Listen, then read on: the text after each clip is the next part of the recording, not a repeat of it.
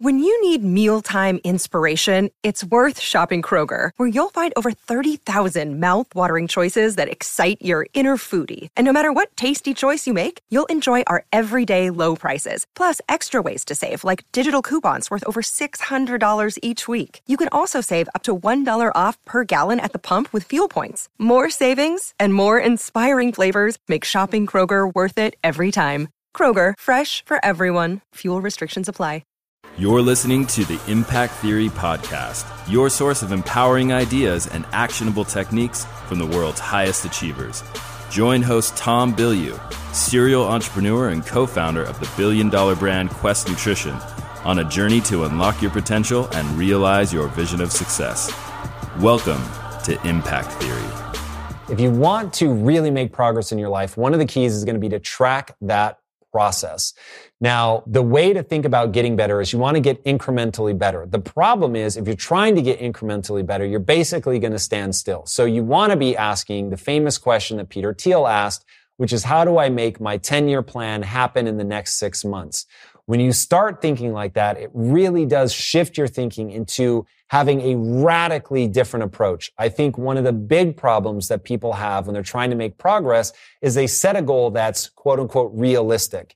And when it's realistic, it's not very exciting. I teach a whole class on the process of setting goals. And one of the things that I tell people is you have to set goals that are exciting. There's a whole bunch of research on this that shows the people that are most likely to stick with their goals are the people that set a goal that is truly exciting to them.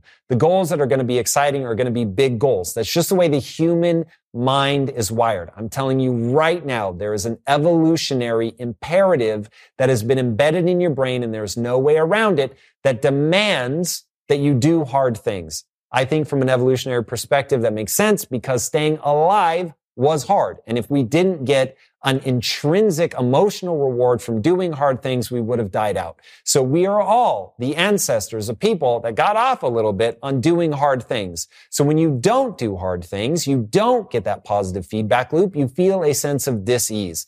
And so many people have that sense of unease, and they think that I need to go retire and my life needs to be more relaxed. I need to be on a beach somewhere. This all sucks. It's not true at all. I'm telling you right now, the thing that you need to do is find meaning and purpose and go after it. Go after it in a big way. Set yourself a crazy goal that you really believe in, that you really think life would be better if I do this thing, if I achieve this. And even if I fail, man, I would have spent my life well trying to contribute to that. If you build your life around that and go all out, man, trying to make something that you really believe in come true, to bend the world to your will, to close your eyes and imagine a world that is better than this one, open your eyes and then execute to make that world come true, you will love your life. That's the key, to find something that you really believe in and then go all out after it. Now, to track all of this progress, you really do want to be journaling, writing things down, checking things off. How many days did you stick to what you said you were going to do? This can be such an amazing way to gamify your own life. Is it just have a calendar, digital or physical? Go through and mark off the day. Did you do what you said you were going to do? Yes or no? And then tally up for the week, for the month, for the year. What percentage of days did I do what I said I was going to do? Now, in this moment, you can lie. 100% you can lie. But if you lie, when you look at that calendar, you're not going to feel the way you want to feel. You're going to feel like a liar. You're going to know that you're a fraud. The whole idea is to feel a certain way when you look at that calendar. To be like, I did the thing that I said I was going to do, and I feel really awesome about that. So it is truly one of those things. The only person that you're going to cheat if you're lying about this is yourself. So come up with whatever way you can to track this stuff, whether it's a spreadsheet, whether it's checking things off in a calendar. If I'm completely honest about what I do, I check in with myself every 3 hours. I don't keep a written tally. But I do reward myself emotionally whenever I do the thing I said I was going to do. So the first one for me is, did I get out of bed in 10 minutes or less? If I did, I get to feel good about myself. If I didn't, two things happen.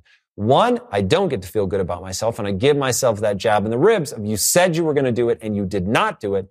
And then number two, I will confess to my wife or here to the community out there that I didn't do that day. I didn't meet my goal.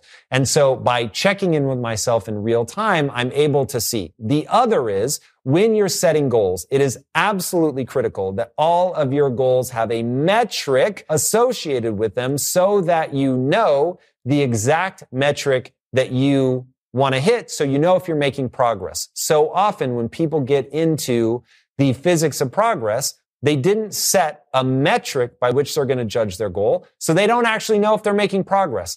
You want your goals to be specific. You want your goals to have metrics. The reason that I emphasize that so much is most people avoid metrics, they avoid dates, they avoid those specifics because then they and others will know if they're actually making progress.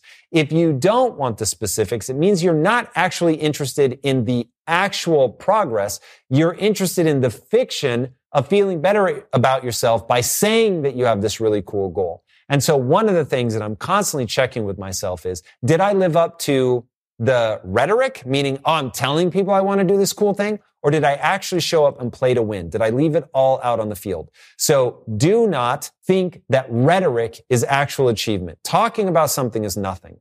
Did you actually make progress? And to be honest, even trying, even though I actually do think, and this is complex, but I actually do think you should emotionally reward yourself only for the sincere pursuit. But when you're thinking about tracking progress, you need to be naked and raw about whether you're actually making progress. Now, the reason it's so important to do that is if you're not making progress, you need to adjust. This goes back to the physics of progress. You're staring nakedly at your inadequacies. You're asking, what could I have done differently to get a better result?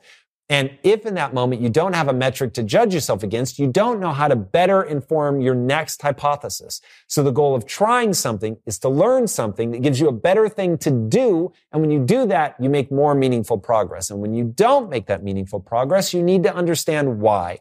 But it really does come down to what gets measured gets improved. What gets measured gets improved. If you don't have the measurement, you won't know whether you're making progress. You won't have the emotional sting that you need to force yourself to actually dig in and figure this out. So gamify and make sure that you have metrics. You do those two things and you will make massive progress. If you want to know if you're setting the bar too high or too low when it comes to goal setting, I will just tell you this right now. You're setting the bar too low. Everybody's setting the bar too low.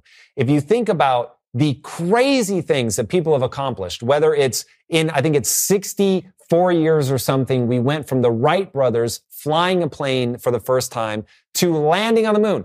64 years.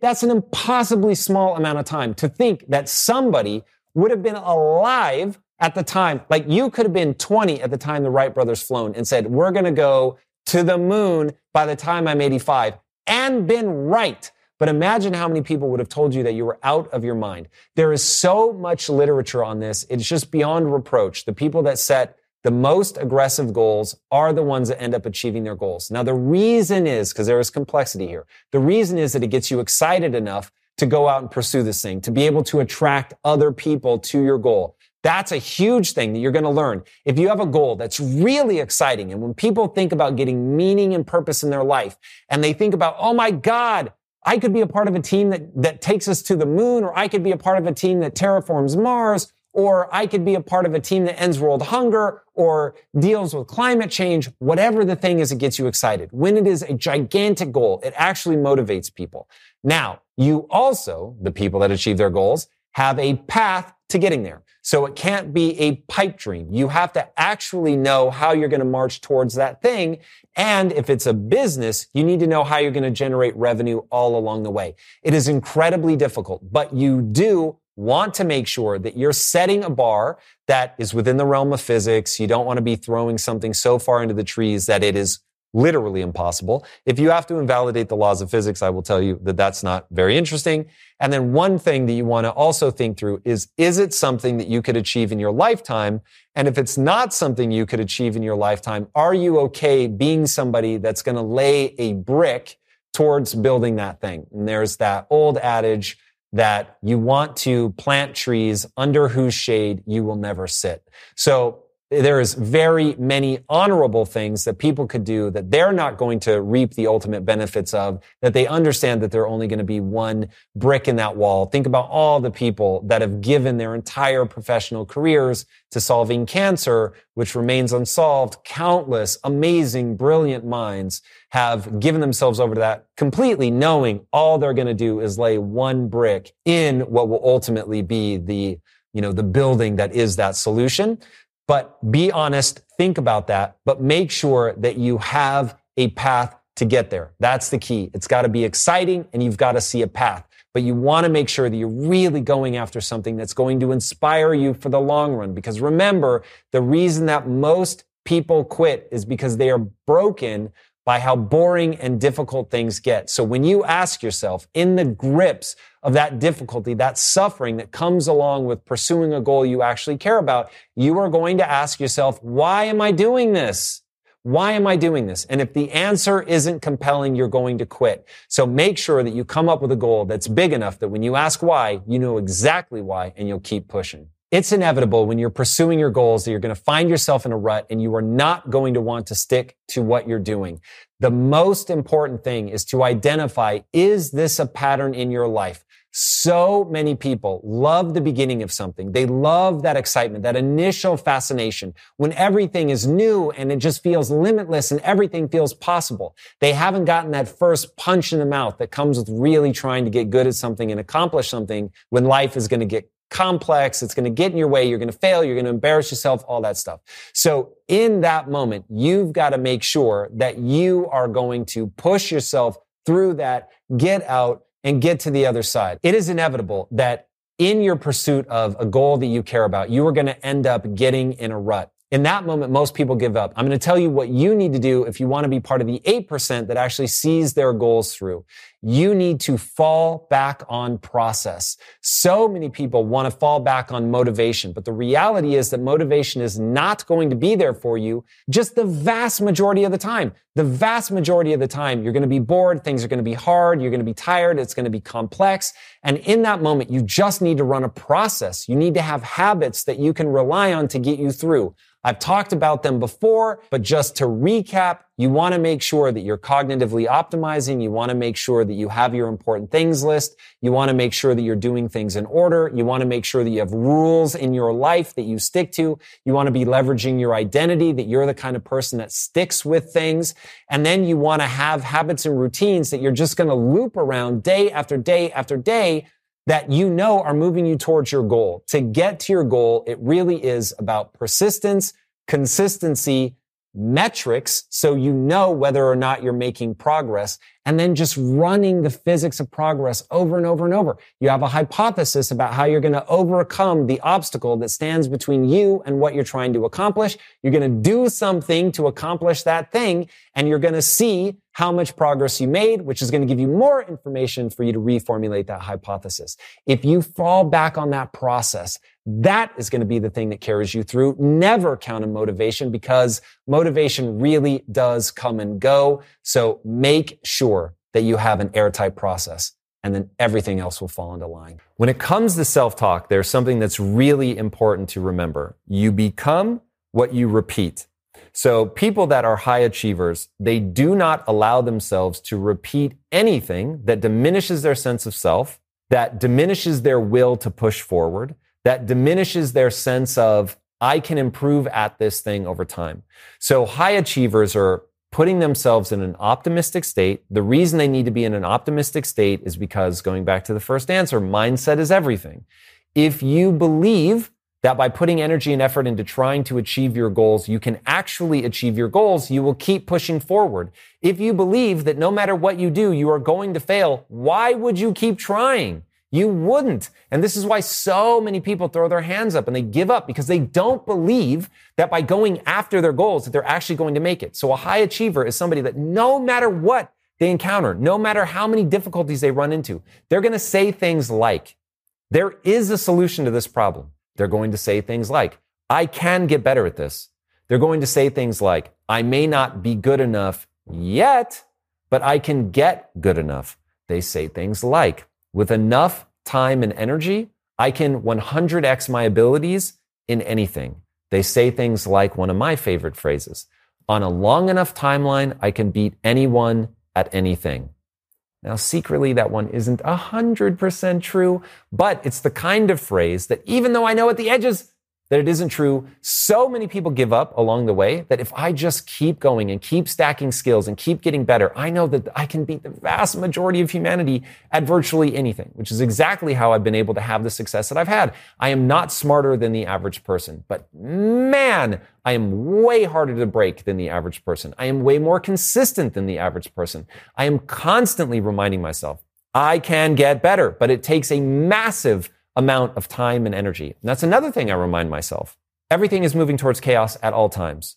People are trying to stop me actively. The world is unintentionally trying to stop me. The world is complex. Humans are difficult. Humans are complex. Life is confusing. Life is chaotic. And it takes a tremendous amount of energy. But another thing that high achievers tell themselves, if I focus on what I could do differently, if I hold on to the fact that my life is an exact reflection of my choices. Let that one sink in. My life is an exact reflection of my choices. If when I was born, I look like my parents, when I die, I look like my choices. I cannot remember who I first heard say that, but man, that one gives me the chills. When we're born, we look like our parents. When we die, we look like our choices. Woo, that one's sexy. I'm not going to lie. So if you stay focused on that, as high achievers do, then you begin going, okay, there is something that I could do here to level up my skill set that would allow me to do something different, that would allow me to get a different outcome. And that's the goal. If you retain control, if you don't say, oh, this is society's problem, this is that person that tried to stop me's problem, what could I do differently? This is my problem to solve. What could I do differently to get a different outcome? If you stay focused on that, you will, for sure, be able to achieve more than somebody who doesn't. Now, the key is that you become what you repeat. So be very thoughtful, not only to tell yourself all of those things, but you want to make sure that you pattern interrupt if you're telling yourself something negative. So many people that get stuck, again, psychological immune system will come to your aid. So if you're repeating to yourself, I'm dumb, I'm stupid, I'm not good enough at that, I don't have enough talent, I don't come from the right background, all of that, then your psychological immune system is going to want to soothe your ego around that. And so you're going to find a way to make those things somebody else's fault. And you're going to start moving yourself into the zone of not trying, giving up, coasting, going easy, doing what I used to do, which is put myself in smaller and smaller rooms with people that were at my level of intellect or lower, rather than people that really pushed me to get better. So if you're saying negative things like that, if you're developing a negative worldview like that, you need to pattern interrupt that. There's an amazing book called Feeling Great by David D. Burns. Read that book. It talks about cognitive behavioral therapy and the way that you can use pattern interrupts to stop yourself from repeating things that are self-destructive and to get yourself out of cognitive illusions. So you want to be very careful, and to help you get out of cognitive distortions. You want to make sure that you're not looking at the world through a distorted lens of your own creation. Okay, that is how you leverage the things that you repeat to get ahead and stop yourself from repeating things that are going to hold you back. My journey to developing a growth mindset was a very long journey. I had a fixed mindset for my entire life until I was about 25. Now, look, there were shades in there where I was beginning to grasp that something was going on. But my journey went like this. As a kid, I believed that my talent and intelligence were fixed traits. I did not believe that I could improve them. And so I thought, okay, like I'm, average-ish. And I knew that I was more verbal than most people. And so I certainly tried to leverage that to my benefit. But as I got older, I started encountering people that were better, faster, stronger, smarter than me. And it really began to damage my sense of self. Now, when I was 15, around there, I was introduced to the Tao Te Ching. And thankfully, before that, I had seen the movie The Empire Strikes Back, which introduced me to Yoda. And I thought Yoda was amazing. I loved the way that he talked. And later in life, I would realize just how real his advice was. And the Tao Te Ching sounded so much like Yoda that I was immediately drawn to it. And I was like, oh my God, this is so incredible. And I realize now looking back that the Tao Te Ching was really what planted the idea of a growth mindset, because it talks about the cognitive distortions that we get into, the mental illusions that we all live under, and how what I now call frame of reference, that we're all looking at the world through a really warped mirror. And by looking at the world through a warped mirror, we see a warped version of reality, and that can either hold us back or it can propel us forward. Now, I had a frame of reference that was holding me back because I had a fixed mindset. I did not recognize that the human animal as a species chose adaptation as our primary strategy of advancement. So we're born helpless, but over time we're able to drink very deeply from culture. Knowledge stacks. And so now somebody born today doesn't have to relearn the printing press. Printing presses just exist. And so you take all of human knowledge and we're able to live on the top of that and just keep building things moving forward. It's incredibly extraordinary what the human animal has been able to accomplish by choosing the strategy of adaptation so that we can learn from people. We don't come pre-hardwired with everything. We learn as we go. And that means that we can take advantage of all the things that have come before us. So it's really, really exceptional. But I did not have that frame of reference. And therefore, I did not realize that, oh, just because I suck at these things doesn't mean that I can't go and get good at them. And so what I was doing, despite that I had these early seeds planted in my mind around these cognitive illusions and distortions, I was really afraid that I was not going to be able to get good enough at the things I needed to be good at in order to make my dreams come true. So I've always been very ambitious, but I was also terrified that I wasn't going to be able to achieve the things I wanted to achieve. And so that was really devastating for me. And so as I got older and life slapped me around and I met people that were better than me at things that I really wanted to be great at, it really started to make me feel badly about myself. And so to avoid feeling badly about myself, I started putting myself in smaller and smaller rooms. By putting myself in smaller and smaller rooms, I was reducing the likelihood of me achieving the goals that I wanted to achieve. One, I wasn't around the kind of people that would be able to help me. Two, I wasn't around people that were pushing me to get better, right? Because I didn't think that I could get better, so that didn't seem worthwhile. And then three, because I wasn't around people that were pushing me and I wasn't in an environment that was helping me grow, I wasn't growing and therefore wasn't able to actually make progress towards my goals. And so I was doing things that made me feel better about myself, and it actually did work. That's the sinister part about all of this. By putting myself in rooms with people that were less ambitious than me, people that were, if I'm the average person, people that weren't as smart as me, that made me feel awesome. And so the reality is I was feeling good as I was moving farther and farther away from my goals. So thankfully, my ambition continued to propel me to rethink what I was doing. So, imagine me now, I'm sort of 21, 22, and I'm starting to think, I've graduated from college. I'm not at all moving towards my goals. I'm not quite sure what to make of this. And I was like, how do I really go and get what I want out of life? And I realized I'm profoundly lazy. I'm not even trying to take the steps that I would need. So, hey, let me start putting myself out there. Because I was highly verbal, I put myself into situations where my verbal ability would shine. That began to open doors for me. And then I started getting in rooms of entrepreneurial rooms is probably the right way to think about it. Just as an employee, but in an entrepreneurial environment. And I realized that being in that environment was really making me feel badly about myself because the people around me were so much smarter than me, meaning that they were able to process raw data faster than me. Like even all these years later, now that I don't struggle with that sense of inferiority, I still recognize that some people can just process data faster than others. So I know that's one of the things that I have to work around. I need to optimize for that. Know thyself, right? I still have a growth mindset. I know I can 100x myself in any area, but understanding where you are, what things are harder for you, easier for you is useful.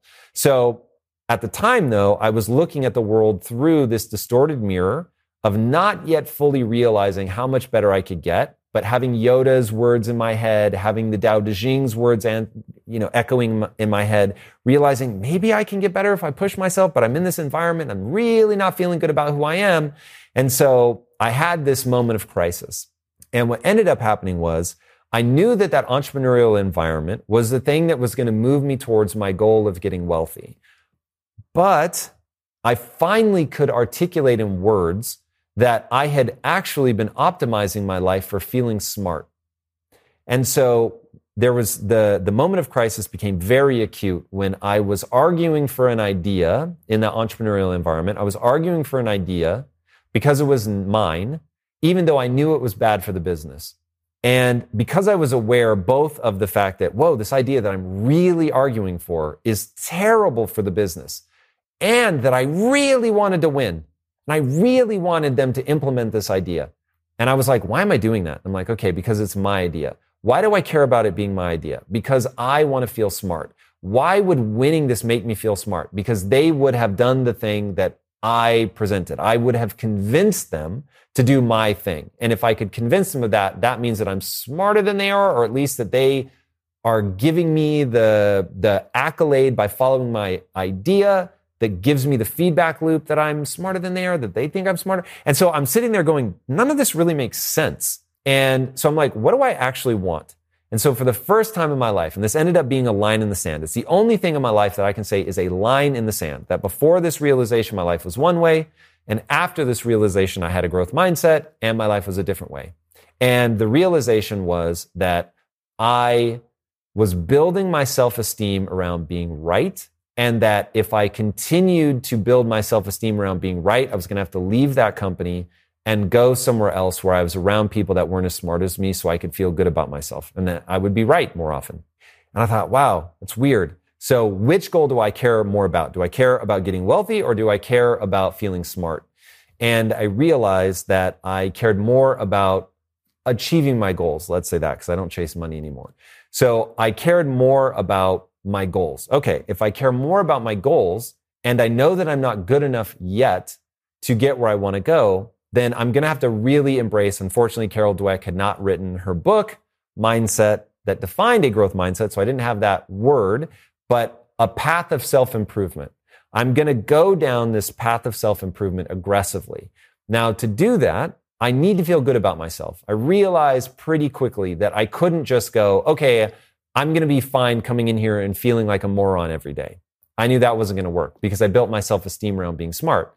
So I was like, okay, well, if I am going to come in and do things that aren't as good as they're going to need to be, and I'm going to embarrass myself and not only look stupid, but actually be stupid, meaning uneducated in an area that I need to become educated, and that since being willing to make those mistakes and looking stupid is a necessary part of expedient growth, what can I do with my self-esteem that will allow me to really propel myself forward? And the answer was I could begin building my self-esteem, not around being right, but around identifying the right answer. I could build my self-esteem around being the learner. And by building my self-esteem around being the learner, now I could fail. Now I could embarrass myself. Now I could stare nakedly at my inadequacies, and I would actually feel better about myself because I was building my ego, my self-esteem, my sense of self around being willing to admit when I was wrong, being willing to admit that I'd made a mistake, being willing to admit that I wasn't good enough yet, but that I could get better. But I had to lower my defenses. I had to stop using the psychological immune system to make it somebody else's fault. I had to take responsibility for my choices. I had to take responsibility for my skill set. I had to take responsibility for my energy and effort, and I had to get better. And by doing that and taking a longer view of my life and saying, okay, this is going to take time. I'm going to have to embarrass myself a lot, but I really am going to get better. I started to have success. So it was a very emotionally volatile journey that I went on that required that moment of absolute crisis of having the two conflicting values in my life being brought to bear in one moment where I realized that I was in one way moving away from my goal of being successful, and in another way moving towards my goal of feeling smart. And I was like, whoa, wow, that's really dumb. That doesn't make any sense.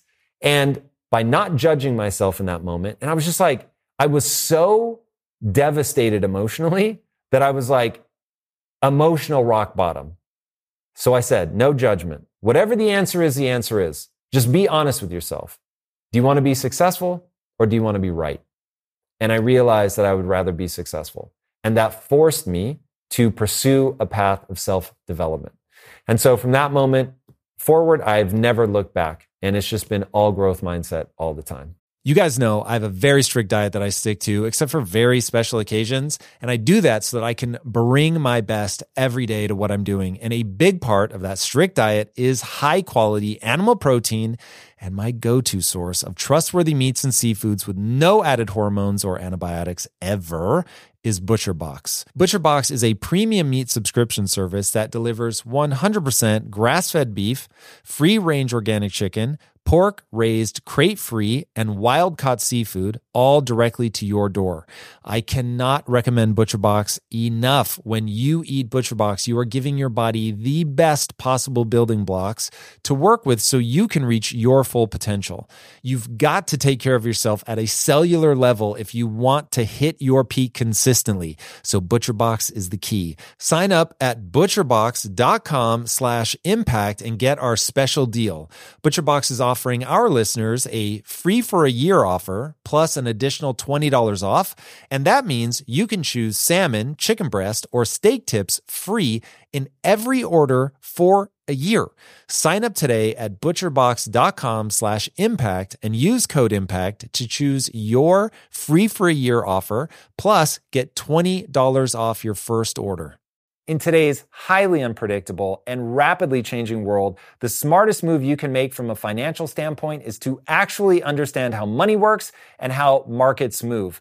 Because if you want to have any chance of investing your money wisely and growing your financial portfolio, you have to make a profit. And the only way that you're going to do that is either by setting and forgetting or actually understanding what's going on at a macro level. So whether you're a seasoned investor or someone looking for extra guidance, today's sponsor, Yahoo Finance, has got you covered with all the tools, data, and news that you need in one place to grow your knowledge base around what is happening in the world of finance and to make sure that you have the right goals and you're executing well. Yahoo Finance makes it easy to consolidate your accounts so you can effectively and efficiently manage your entire portfolio. Personally, I love how straightforward their platform is to use. It is very simple to get the information that I need, and Impact Theory's own Chief Financial Officer is exactly the same, spending time helping me frame exactly what is going on from a global perspective so that I'm making the smartest decisions that I can. I definitely recommend that you check out Yahoo Finance for comprehensive financial news and analysis. Visit the incredible brand that so many great investors use at yahoofinance.com. It's the #1 financial destination. yahoofinance.com. Once again, guys, head there now, yahoofinance.com. In today's highly unpredictable and rapidly changing world, the smartest move you can make from a financial standpoint is to actually understand how money works and how markets move. Because if you want to have any chance of investing your money wisely and growing your financial portfolio, you have to make a profit. And the only way that you're going to do that is either by setting and forgetting or actually understanding what's going on at a macro level. So whether you're a seasoned investor or someone looking for extra guidance, today's sponsor, Yahoo Finance, has got you covered with all the tools, data, and news that you need in one place to grow your knowledge base around what is happening in the world of finance and to make sure that you have the right goals and you're executing well.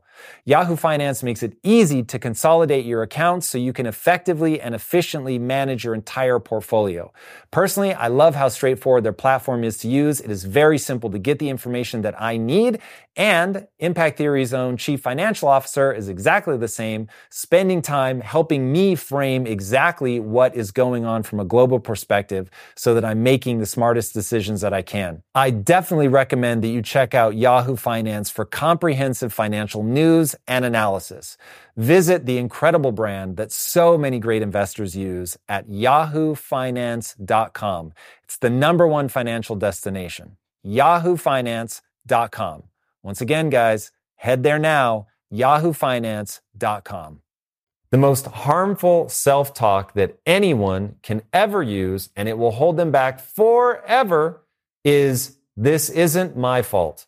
If I could say the most controversial thing I've ever said, the thing that has generated more anger towards me, and I was so shocked by this, everything is your fault. Yes, I know that is a word that triggers people. I say that so that if you can face yourself and say, everything is my fault, then I know that you're not going to stop partway to taking responsibility for the choices in your life. And look, of course, I know that not everything is your fault. And if you were hit by a drunk driver, that's not your fault. But I would tell myself that that is my fault. The reason is I want to remind myself that I can keep my power, that I could have made a different choice. I didn't have to get in the car, right? Of course, I don't control that they drink. And I am not in any way, shape, or form interested in somebody who has been the victim of anything in their life to feel badly about having been victimized. I'm just saying, don't let yourself take on the identity of the victim even when you are victimized, because it puts you in a defensive posture. I want to be on the offensive. I want to go after things in my life. I don't ever want somebody or something to hold me back. And the easiest way to let someone or something hold you back is to take on the identity of the victim. So please don't get lost in that idea. I get it. Somebody's had horrible things happen to them. I don't want them to feel badly either. I don't want anyone to feel badly about things that have happened to them. I want them to maintain their emotional sovereignty, to not let a terrible thing define them, to instead remember at any time you can metaphorically take up arms. You can grab your sword. You can go fight. You can get better at things. You can elevate yourself. People cannot stop you if you get good enough. But if you are constantly like, I'm in this position because of something that happened to me, because of things outside of my control, your life won't become what you and I want your life to become. I don't say this for my own sake. This is something I've already realized in my life. If I take responsibility for everything, there's virtually nothing I can't accomplish. I already know that. My success is evidence in my life of the reality of that fact. But I worry about a lot of other people that unfortunately have ended up with a frame of reference that makes them feel like things are out of their control. And even though, yes, I know there are things that are out of your control, there's nothing I can do to stop the sun from rising tomorrow. But I would never allow myself to feel helpless. So the example that I always give people is imagine that we discover tomorrow that an asteroid is streaking towards Earth. Collision course, guaranteed. This is a extinction level event. In that moment, I'm not going to say, oh, this isn't my fault. I'm going to say this is my fault. Now, how do I know beyond a shadow of a doubt that it's my fault? Because there is a group right now that tracks what are called near-Earth objects. I know they exist, but I've never given them a dime of my money. I've never sent them an email with encouraging words or ideas on ways that they could do that better or that they could be more prepared if something were coming towards us. And I could do that. And even though I'm telling you this story right now, I'm still not going to do that because I don't think that's the highest use of my time.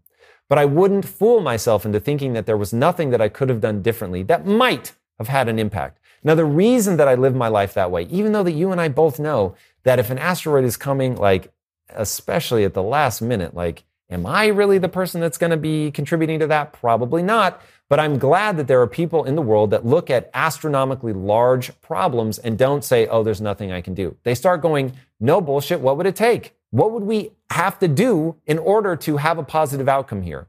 It is very easy in life to throw up your hands and say, man, this is just out of my control. And there are so many things that are so overwhelming that I get why people say, okay, that's not going to be the thing that I'm going to put my energy into. I'm going to put my energy over here. But the key difference is when you do that, please don't trick yourself into thinking there's nothing that you could do. It may not be where you want to spend your time, and it may be a drop in the ocean of what actually needs to be done. But if you feel like there's really no way that I could contribute, that becomes the frame of reference through which you view your life.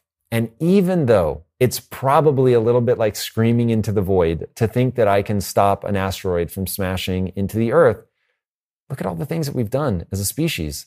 And at some point, the moon landing, it's become so cliche. But really think about that. How hard would that be to leave the Earth? It's crazy to land on the moon and then come back safely.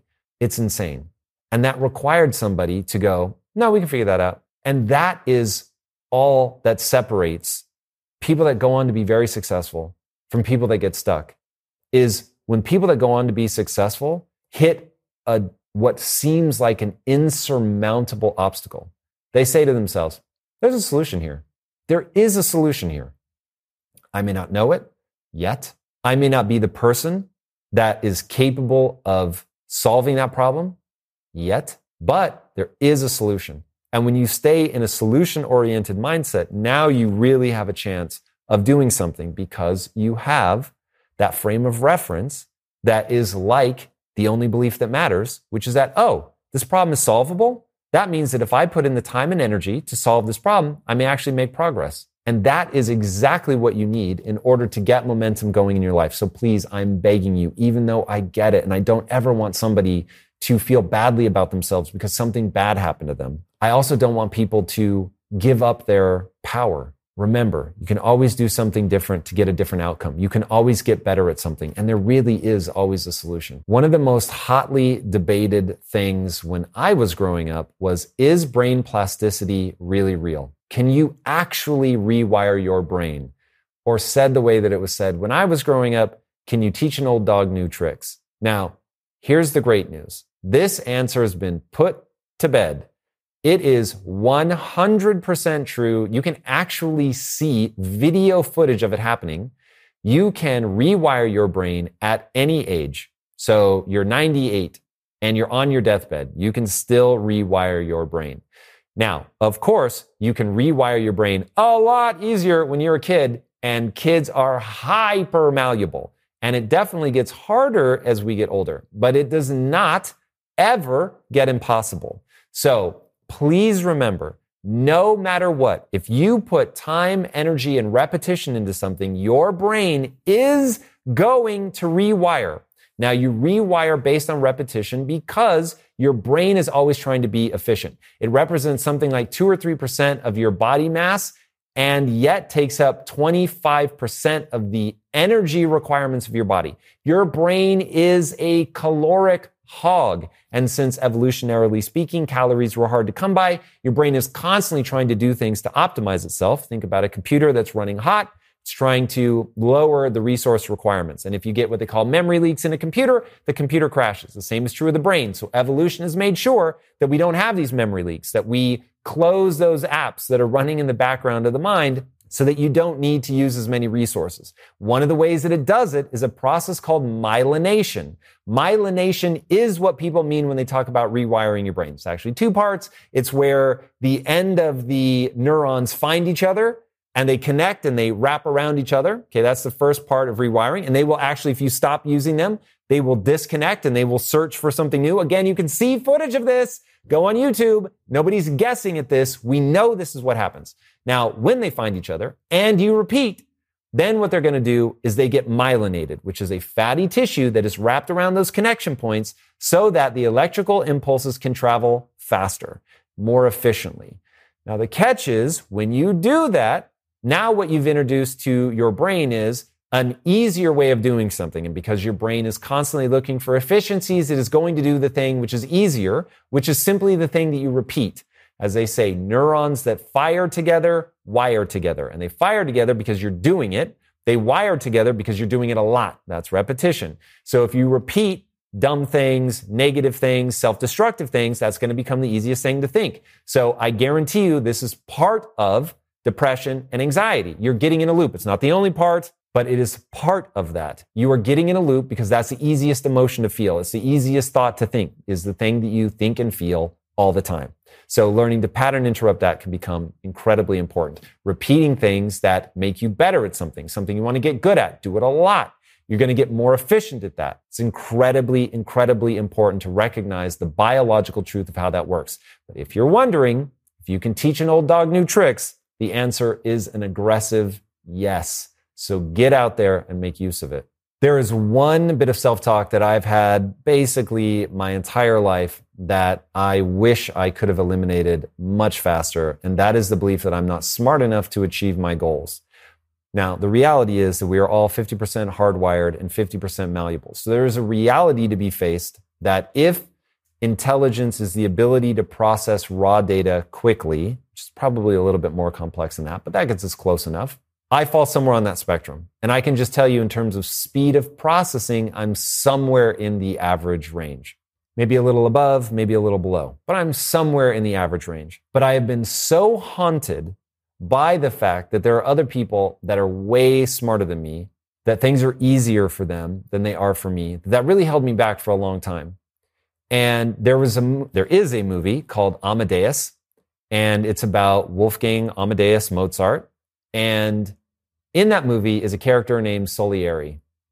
He's a real guy from history.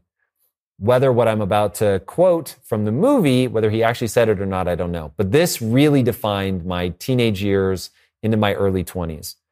And in the movie, Salieri laments to God, "Why did you make me just good enough at music?" Because he was a fellow composer to Mozart.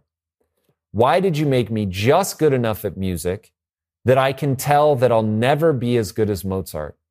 Why couldn't you have made me as good or better than him? Or so much worse that I would never even think to compare myself?" And I thought, oh my God, that defines my level of intellect. I'm just smart enough to realize that I'll never be as smart as some of the super smart people.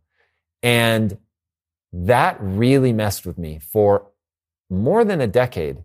And it wasn't until I realized, oh, wait, it doesn't matter where I start. I can get 100 times better at anything. So now it just becomes a question of what do I want to get better at? And that I need to change my frame of reference. I can lament to God all day, every day about the fact that I'm not the smartest human that ever existed, or, because that doesn't sound like a good use of time, or I can focus on getting 100 times better in an area that really matters to me and contributing meaningfully to people. And that change has rewarded me so tremendously with the only thing that matters, which is fulfillment. So 100%, I wish that I could have gotten over that much, much sooner. Self-talk is really important. You need to be very thoughtful about what you repeat. But if you want to be a high achiever, the thing that you have to practice far more than a growth mindset is the physics of progress. You just need to be running that process, because ultimately there's this weird relationship. It's not even weird. There is an intrinsic relationship between your mindset and your execution. Now, at the end of the day, only execution matters, meaning you could have the worst mindset in the world, but if you do the right things to be successful, you will be successful. And conversely, if you have the best mindset in the world, but you never take action, then you're never going to be successful. So you need to be running the physics of progress. But to run the physics of progress, you need that growth mindset. Because remember, the physics of progress go like this. You have a hypothesis on what you would need to do to achieve your goals. You're going to turn that hypothesis into the thing that you're actually going to do. Then you're going to go do that thing. You're going to fail to some degree at that thing. And then you're going to need to assess why you failed. Now, in reading the data in that moment and trying to tease apart what it is that you did that didn't work, you're going to need to take full responsibility, stare nakedly at your inadequacies so that you know what to do differently next time. But what high achievers understand that people with a fixed mindset don't is that you cannot allow yourself to tell a story about how it's something extrinsic to you outside of yourself that created that failure. You have to take full and complete responsibility. But by taking full and complete responsibility, you're now able to see what the data is trying to tell you. Failure is the most information-rich data stream on planet Earth. In the failure is the information that is going to help you actually get better. Now, the cool thing about a hypothesis is that it makes a prediction, right? That's the whole thing that this is contingent on. And yes, I know that this is recontextualizing the scientific method for success. But your hypothesis makes a prediction about what you need to do in order to accomplish something. When you fail, you realize that your base assumptions were slightly wrong and that you're going to have to improve upon your base assumptions in order to refine your hypothesis, in order to refine the thing that you do, in order to make a little bit more progress. And so that is what high achievers are absolutely obsessed with, is making sure that they are staring nakedly at their inadequacies, looking at the data, figuring out how they can adjust their base assumption to make a new prediction to give them a better way of executing. And doing that over and over and over, running that physics of progress, is how high achievers actually get to their goals. It's not that they were born a super genius. It's not that they were born with all of the answers. It's that they don't lie to themselves at that critical moment of failure, make it somebody else's problem. They go, there's something that I did wrong. My hypothesis isn't accurate. I must refine my hypothesis in order to make more progress.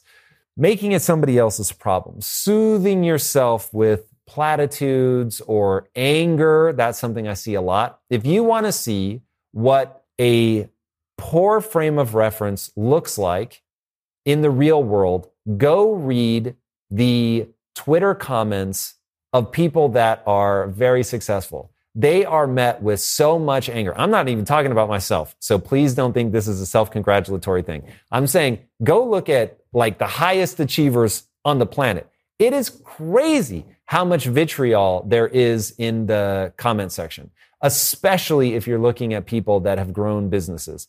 It is crazy. It's because people don't have a growth mindset. And so they're trying to protect themselves, which I actually get. It's a natural response that I spent a long time doing.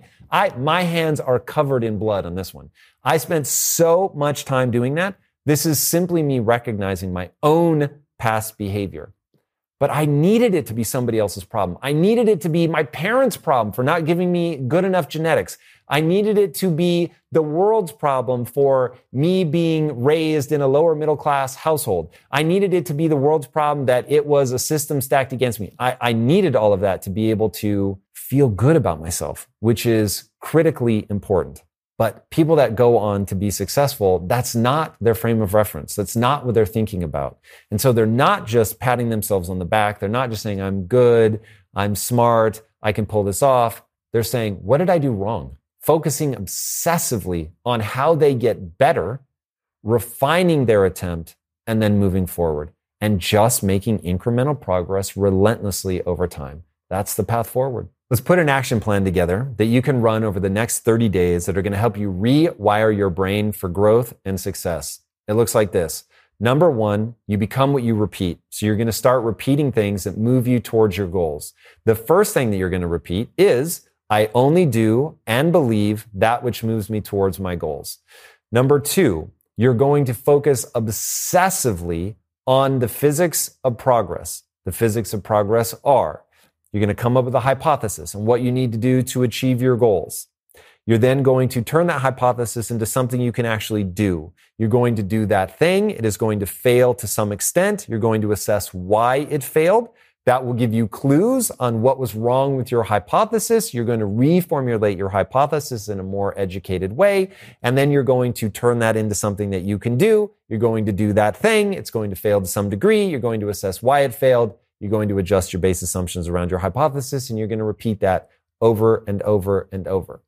The next thing that you're going to do is make a list of the most important things that you could be doing in order to be successful. So you need to have clarity on your goal. That is hugely important. Massive amounts of clarity on your goal.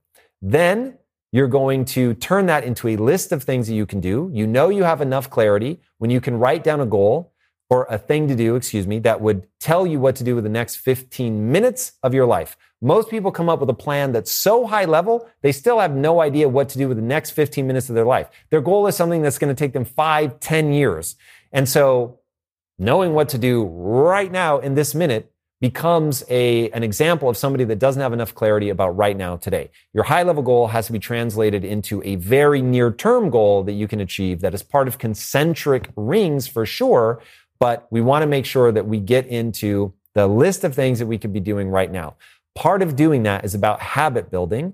And that's exactly what you have to do to rewire your brain. To rewire your brain, you need to repeat things. Okay, those are the things you're going to actively do. Now let's talk about what we're going to stop doing. We have to pattern interrupt because we're repeating negative things that are holding us back. If we don't recognize that our brain wires around that which we repeat, we won't understand how to unwire before we can rewire. So the way that you're going to unwire things is you're going to let them atrophy by pattern interrupting so that you stop reinforcing the wiring. Okay? What people get is these mantras that they have in their head about, I'm not good enough at this, I'm not talented enough, the world is holding me back, the world doesn't want to see people like me succeed. Whatever it is that you're repeating that is stopping you from acquiring new skills, that is stopping you from staring nakedly at your inadequacy so you can see what you need to change, what skills you need to adopt so that you can get better and make progress. So we have to stop repeating those things. So we're going to interrupt that by saying, The first thing I told you, I only do and believe that which moves me towards my goals. So, hey, I don't allow myself to repeat that I'm not good enough. I don't allow myself to repeat that I'm not going to be able to pull this off. I don't allow myself to repeat that the world is stacked against me. I don't allow myself to repeat that this isn't my fault. I don't allow myself to repeat anything that doesn't move me towards my goals. And so what that's going to do is that's going to allow for atrophy to happen in that wiring, because neurons that fire together wire together. So whatever thing that's negative that I've been repeating, that's really reinforced in my brain. And I have to first pattern interrupt so that I'm not repeating those things, so that those grips can begin to loosen, so that as I'm doing the things that we said we're going to start doing, saying those positive things, we're taking action, we're looking at the things that we need to do to actually achieve our goals. We're doing those. We're turning them into a habit. Now I can let atrophy set in on the negative things that have hardwired in my brain, and I can start repeating the positive loop that I need to be in around repeating positive things, only doing that which moves me towards my goals, making sure that I have clarity on my goals, making sure that I translate my goal into actionable items, and turning that whole process into a habit so that I'm sitting down every day and I'm writing out my important things list. I'm taking the vast majority of my time to actually execute on the physics of progress. And I'm just running that in a loop, constantly looking at the data. How is it telling me how to get better? And if you exist in that loop for 30 days, you will really feel that you're starting to make progress. And then if you repeat that for the next 30 years, no one will be able to stop you. All right, everybody, that is the power of developing a growth mindset. I hope that you will use all of the things that we just talked about in order to hardwire a growth mindset in your life, because it is the only frame of reference from which you can actually execute on your goals and have the kind of success that you've always wanted. Get after it. What are the top 5 behaviors and mental traps people do to live a really miserable life? What do people do? So ego is going to be number one. So the whole idea, if you want to live the good life, is to recognize that you are a deeply flawed individual that is holding yourself back, that your life is a reflection entirely of your choices and not your circumstances. And if you're not happy with that, that means that you're doing something wrong. So I'll define right and wrong as it's right when it moves you towards your goal and it's wrong when it moves you away. So if you're not where you want to be, you are by definition doing something wrong. But most people can't work through the loop that I call the physics of progress because their ego stops them at a critical part. So the physics of progress go like this. You have a guess as to how you're going to get to your goal. So first of all, it assumes you know what your goal is. But for now, let's assume that you do know your goal. So you've got a guess. This is what I would need to do in order to get to my goal. You're going to do that thing and it's going to fail. Now, we all have to struggle with, I tried the thing and it failed. The problem is most people put up their ego defenses, find a way to believe that it was somebody else's fault. It was the economy. It was where I was born. It was that my parents didn't have money. It's that the system is rigged, whatever. Because those are probably valid reasons why it's going to be harder for that person than the next person, they stop. But let's go back to my definition of right and wrong. Right is that which moves you towards your goals. Wrong is that which moves you away. So people then are blind to the fact that they're saying that their real goal is to get where they're going, make $1 million, have a successful business, be a teacher, whatever. But the reality is their real goal is to feel good about themselves. Most people never have the self-awareness to avoid that conflict. And then even if they have the self-awareness that they're in a conflict, they don't realize that they could shift their self-esteem around instead of being right. So, what I tried was right. And the only reason it didn't work is because the world is stacked against me. Might actually be true. But how are you going to move forward? Because there is some better thing that's going to move you forward. Most people are never going to see that because they stop at making it somebody else's fault.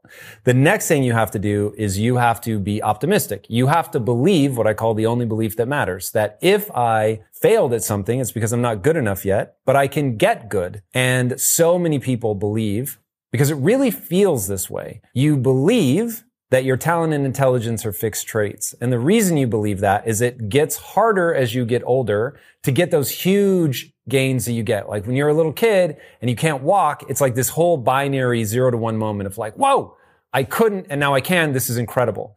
And then you get to first grade and it's like, can't do math, now I can do math. Wow, that's pretty cool. Can't do multiplication tables, now I can. You start to get to algebra and it's like, oh God, I don't know, this is not as easy as I hoped it would be. You start having failures. You get rejected by girls. Like you start getting all these things that stack up where the path to stand up, practice walking, it doesn't work as well. You're also, as you get older, you are less plastic. So it actually does become harder to learn new things.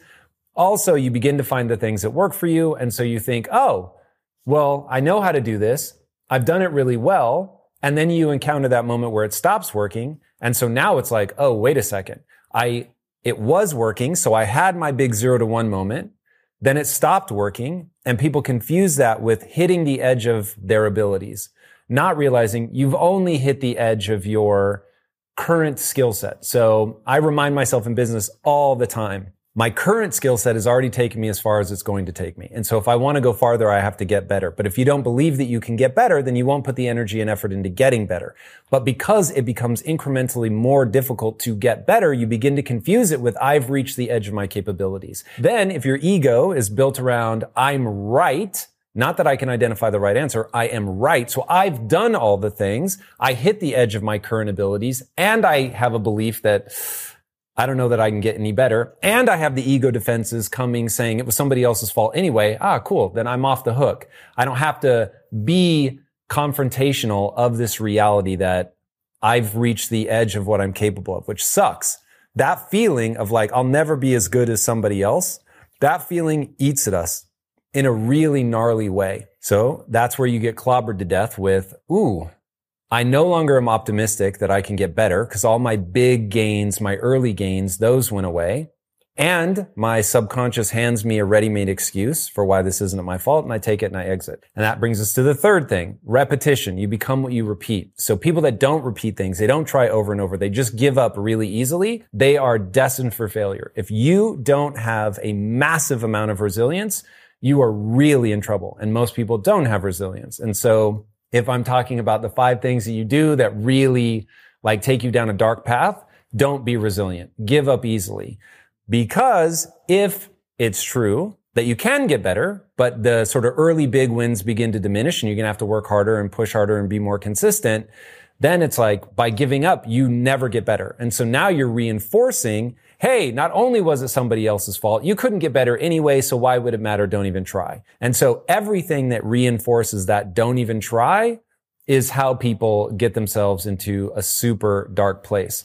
Another thing that's really going to hold people back is if you are comparing yourself to somebody else and you're letting that diminish your sense of self. So I would constantly, if I wanted to fail, I would constantly compare myself to other people and be like, I'm a total loser and I have the proof because look at all these other people and they're doing way better than I am. They're ahead of me. I remember, oh God, every filmmaker of my generation had a moment when they turned 24, when they realized that what, at least for my generation, was considered arguably the greatest film of all time was Citizen Kane. Really is awesome, by the way. Even though it's black and white and it's old as shit for the TikTok generation, they're never going to go for it. But it's a really fantastic film. And Orson Welles made it when he was 24. And he made it when arguably the most powerful man in the world. So imagine somebody like Bill Gates coming after you. And, oh God, even better. One of the guys that owns like a media conglomerate, Jeff Bezos, owns the Washington Post. So the guy, Rudolph Hearst, owned what at the time was the media publication. Citizen Kane is about that guy. So it would be like somebody making a movie about Jeff Bezos and that he's corrupt and lonely. And Jeff Bezos is like, oh, you think you're going to actually tell that story? Nah, I'm clamping down. I'm going to get your funding revoked. I'm going to make sure that nobody screens the film, all that. So this guy at 24 gets this movie made when everybody thinks, oh, this guy's literally going to kill him, have him killed, or he's going to stop his movie from being funded. Then not only does he get it made, but it becomes arguably the greatest film of all time. And so you hit this moment where you're like, Orson Welles is just better than I'll ever be. Why am I even trying? Then back into not being resilient, then back into all the things that you're trying just aren't working, on and on and on. And then the last thing is, if I really wanted to mess somebody up, I mean, I really want to break their ability to go anywhere in life, I'm going to make sure that I mess up their body. I'm going to make sure that they aren't getting the sleep they need. I'm going to make sure that they eat a ton of sugar. I'm going to make sure that they're overweight. I'm going to make sure that they don't exercise. And that is going to destroy their cognition in 1,000 ways. They're going to be in a level of pain they don't even realize they're in because they've never not had a stomach ache when they eat. They've never not eaten right before they go to bed and had their sleep disrupted because they've got food just sitting in their digestive tract. They don't even know. Brain fog, all that stuff. And so those are the 5 things I would do if the funny thing, even as I'm saying, I can't make it about me. I've got to if I were going to mess up somebody else, those are the things that I would do. Wow. But gotta avoid the plague. Like the plague. But if you strive to perform your best in life, bringing your energy and abilities into everything you do, then it only makes sense that you would want to be out on the road with that same power, agility, and performance that everyone expects from you. And there's no better option than the most desirable, advanced, and dynamically capable SUV yet, the 3rd generation Range Rover Sport. You guys know I love staying on the cutting edge with technology, and the Range Rover Sport's cabin features advanced technologies such as active noise cancellation and cabin air purification, a must, offering you and your family and friends new levels of comfort and refinement while traveling. The Range Rover Sport provides an instinctive drive with engaging on-road dynamics and redefines sporting luxury for the power, agility, and performance you demand in every area of your life. Explore the Range Rover Sport at LandRoverUSA.com. That's LandRoverUSA.com. One way I make sure my business is moving in the right direction is to ensure we are constantly becoming more efficient. Because in my experience, inefficiencies will eat away your profits and leave you with a dying business. But with the right technology, your business can get the insights it needs to become efficient and ultimately unstoppable. And that is why I recommend you check out NetSuite by Oracle. NetSuite is the #1 cloud financial system, bringing accounting, financial management, inventory, HR, all of it into one platform and one source of truth. You improve efficiency by bringing all your major business processes into one platform, slashing manual tasks and errors that are massively inefficient. Guys, inflation is no joke. So check out NetSuite and see how you can cut costs and boost performance at the same time, like the 37,000 companies that have already made the switch. By popular demand, NetSuite has extended its one-of-a-kind, flexible financing program for a few more weeks. Do not wait. Head right now to netsuite.com/theory. Again, that's netsuite.com/theory. Get the information you need. Head to netsuite.com/theory. So the 4th one, it just feels so insurmountable. This guy, 24, he did it, and I'm not 24, but I'm 24. But let's say I'm 26, and I'm still not there yet. So yeah. Let's say you're 40. Say you're 46. Let's say you're 50. So this is the trap, is by comparing yourself to other people, it's going to diminish your sense of self. It pulls you out of that optimistic mode. And the reality is, I may never make a film as good as Citizen Kane. I may never be as good as Walt Disney. That's the real person I'm chasing. I may never accomplish what Elon Musk has accomplished. And so I do the thought exercise. And the words I want to introduce to people are, and now what? So you're never going to be whoever it is that you look up to and you admire. You're never going to be as good as them. And now what? Do you give up? Do you cry all day? Do you accept a lesser life? Or do you go ham? And so the thing that I want people to understand, you can get 100 times better at whatever. Now, most people spend so much time lamenting that they'll never be as good as whatever person it is that they look up to and fantasize about and want to be, that they never 100x their own abilities. And so their life is far less than it could have been. So what I have found through experience, even though I still feel the sting of not being as good as the people that I admire or having to face that Walt Disney had done way more than I've done by this point in his life. Even if he didn't have as much money as I have, he certainly had built something far more, that represented what he wanted to do far more than what I have done, right? My whole life has been about finally getting to that moment, and I haven't.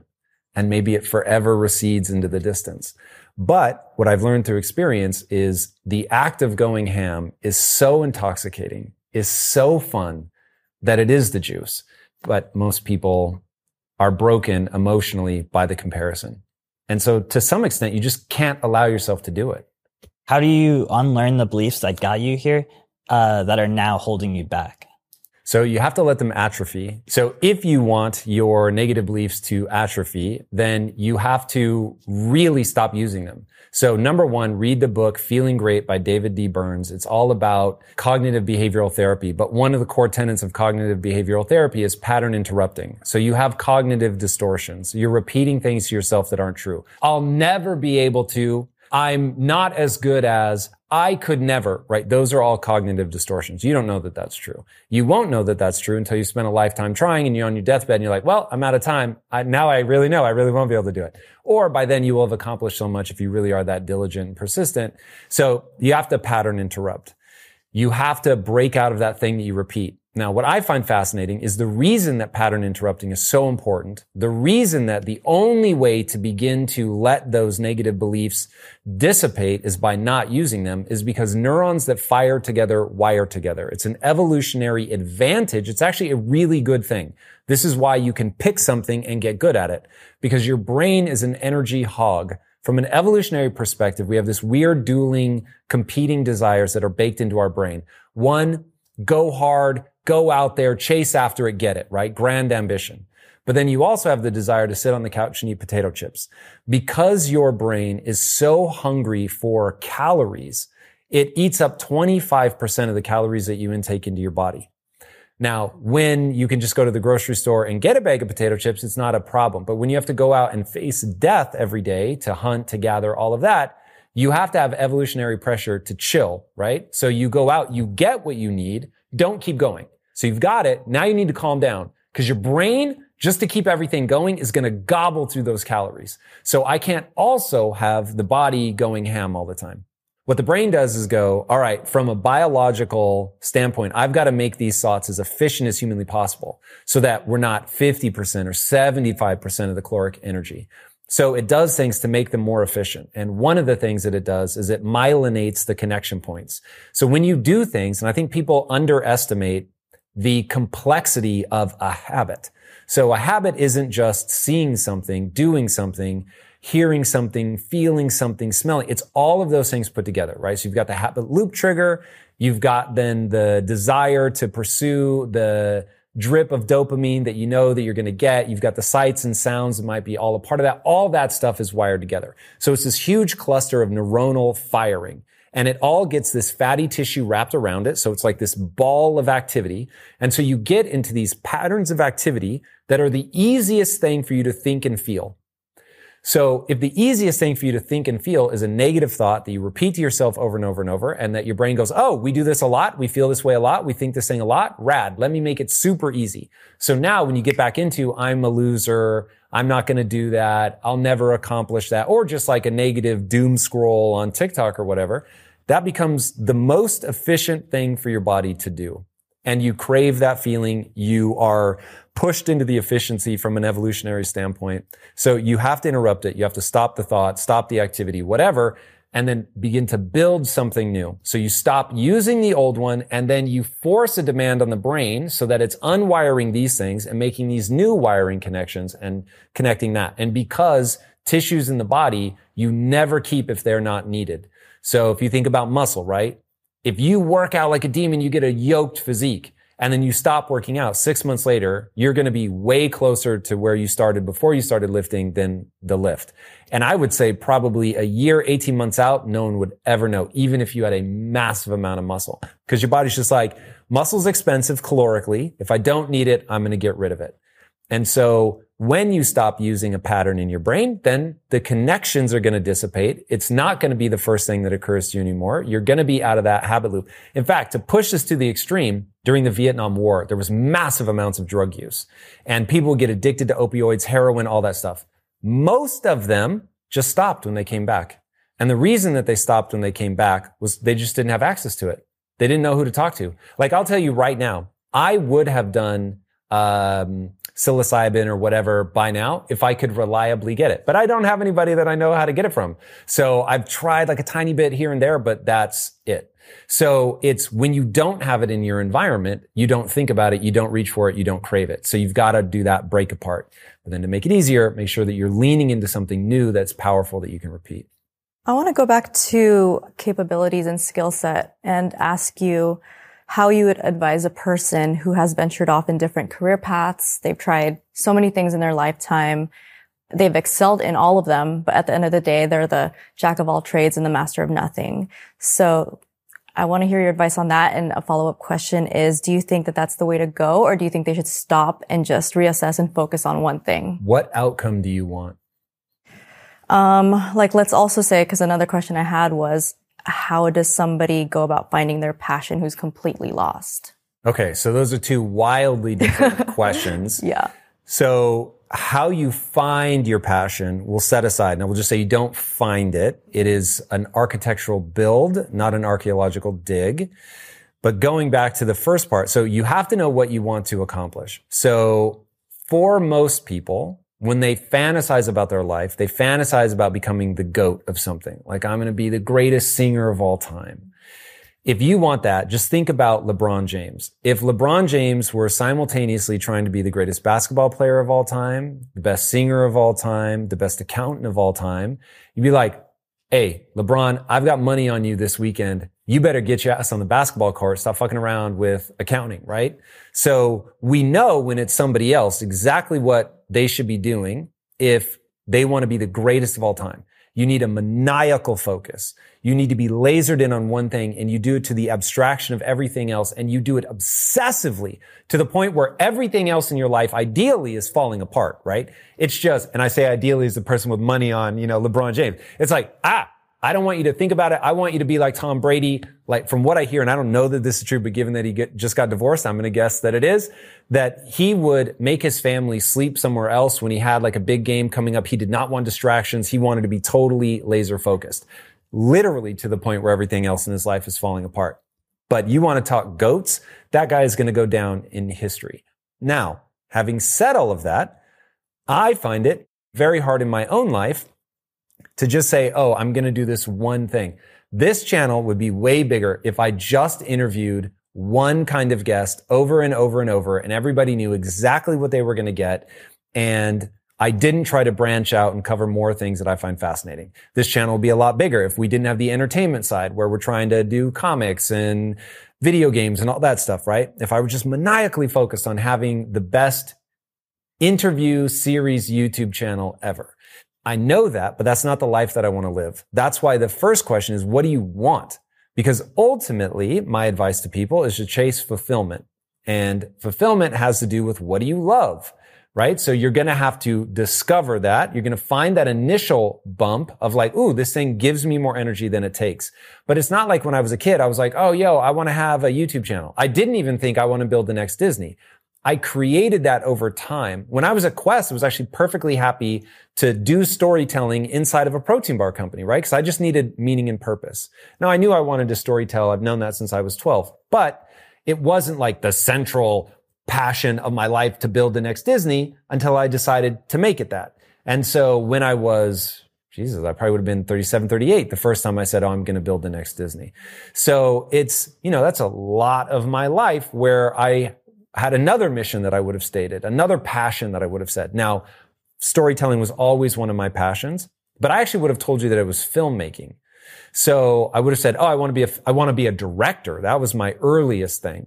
And I invested a lot into that, which is how it went from being an interest to being a passion. So I want people to understand, you don't look inwards and find a passion. You look inwards and find something that gives you more energy than it takes.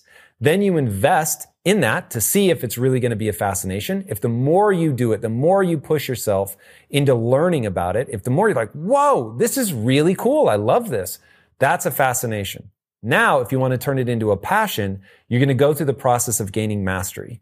For something to be a passion, I think you have to get feedback from the world. Okay, I happen to know that you're a singer, and an amazing one at that. And I know human psychology enough to know when you played me your song for the first time and I freaked out, that feeds into your sense of like, wow, I worked really hard to get good at something, and this person's having a really big emotional reaction, and that's part of how I want to contribute to the world. I want to sing in a way that moves people. You saw that it moved me. Now you're in that loop that I call the passion loop. So for it to be passion, you need to work really hard to get good at something that matters to other people. And you need both the shout, meaning when you sing, it makes you feel some kind of way, and the echo, where I hear what you've worked so hard at. And I'm like, oh my God. And now you're in this loop where you're like, I want to get even better because I want more people to react like that. Now you're in a passion loop. Now, where people get into trouble is going back to the first question. So now you're in this passion loop. You should be fine with, hey, I sing. It makes people feel awesome. We're good, right? No, because you're comparing yourself to other people. You have this huge goal that you want to attain. And so now you've got something outside. You try to achieve it. You get knocked back. It didn't work the way that you thought it was going to work. What does that say about me? Possibly you make it other people's fault, or you just give up and go, wow, I'm really not capable, which then makes you feel terrible about yourself, which then makes you not love the singing as much as you did before. And you get into this super self-destructive loop. So let me tell you what monks have figured out that other people don't get. That desire to want more is a double-edged sword. A monk is somebody who realizes, oh, this thing that makes me feel alive and pushes me to be better also cuts me down and makes me dislike myself and makes me lose passion for the thing that I loved right before I started comparing myself. And so the choice that they choose is to opt out of the rat race. And so they're like, I'm just going to go over here and I'm going to let go of desire because I realize that desire is the root of all suffering. Now, I take a totally different approach. And I go, well, I know I'm going to suffer. I know the world's going to kick me in the face. I know that I'm not going to be, I want to be the greatest at everything I ever think of. I know that just isn't going to be true. So I had to come to peace with, okay, you're never going to be as good at all the things that you want to be good at. And so now how do you play the game? And so for me, I like to be broader maybe than somebody who's going to like really be the goat at something. But I just want to enjoy my life. I want to enjoy the shout and the echo. And so for me if I just wanted to enjoy the echo, I would go in the YouTube comments, I would figure out what they want me to do, and I would just do that. If I want to enjoy both the shout and the echo, I find this balance of, here's a range of things that I like, because trust me, here's how many things I want to spend my life on.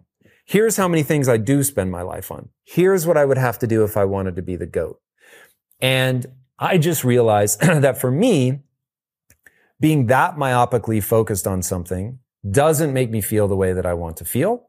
And so I understand that means that I probably won't achieve, I know I won't achieve as much if I were to broaden it, but I only want to broaden it so much so that I can still achieve, quite frankly, on a massive global scale that will echo through human history. Don't you think you will actually be the GOAT of your niche by focusing on multiple skills that synergize rather than just focusing on the one thing to be the best at it? All right. So you have to hold two competing ideas in your head. So here's the truth about what it's like to be inside my own mind.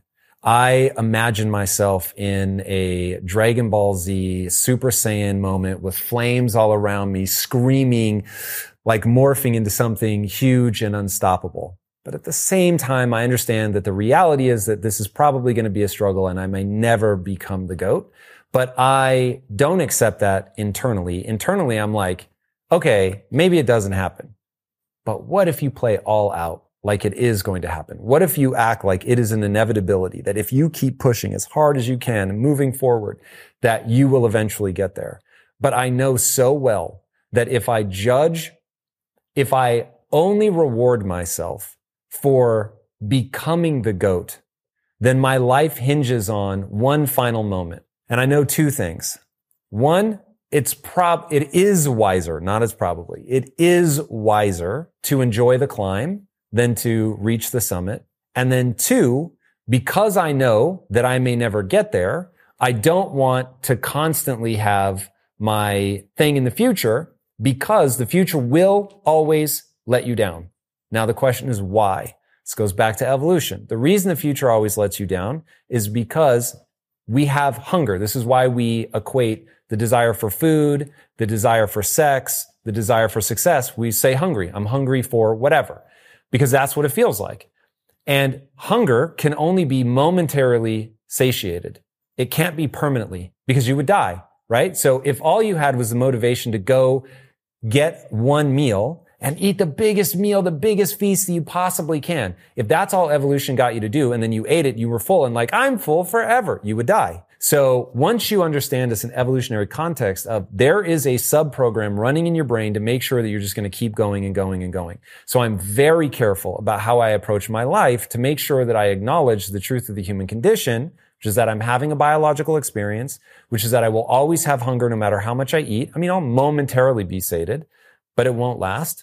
And so I'm super careful to enjoy the climb because I know the struggle is guaranteed, but the success is not. And I know better than to make my whole life hinge on the future, because even when I get to the future, even if I was the GOAT and I stand towering above all the accomplishments of Walt Disney, I'll still be like, yo, what's next? It's an inevitability. Do you think everybody's like that? Like, or do you think there's ever going to be a time when you, like what you said, you're like hovering over all of your accomplishments? Like somebody would be capable of being, I'm good. Like, that's it. Do you think that's a you thing, or like, do you think everybody always wants more? It is 100% that every single person has drive, hunger. It is also true that that's a spectrum. It's just a personality trait. So we all have it to some degree, but the question is how much. Now, I'm probably pretty close to pegged out, where I'm willing to suffer to the point where other people worry about me because I just push myself and push myself and push myself. So not everybody's going to be like that. Also, I think there are people that have a different value system than I have. So take a monk. They like the idea of, I want to disengage from the world. I realize the toxic nature of never-ending pursuit, that there will never be a meal so satisfying that I don't want to eat again. So why do I allow myself? Let me transcend that. So for them, they would train themselves to let go of that, to not give into it. I feed into it. I have looked at both options before me, and one resonates with me at a conceptual level, because it's not like, oh, I went and became a monk for 30 years. And I'm like, oh, rad. Now let me go really pour myself into building something and see which I prefer. But I flirted with them both enough to know, at least at the early stage, which one I find constantly energizing. And the one I find constantly energizing is building. And even when I fail, I'm still energized by it. And I'm very careful with my ego not to let it get tied up in that. But everybody's going to make a different choice. But I think that people that don't face the reality of what they want, their life is going to be very sad.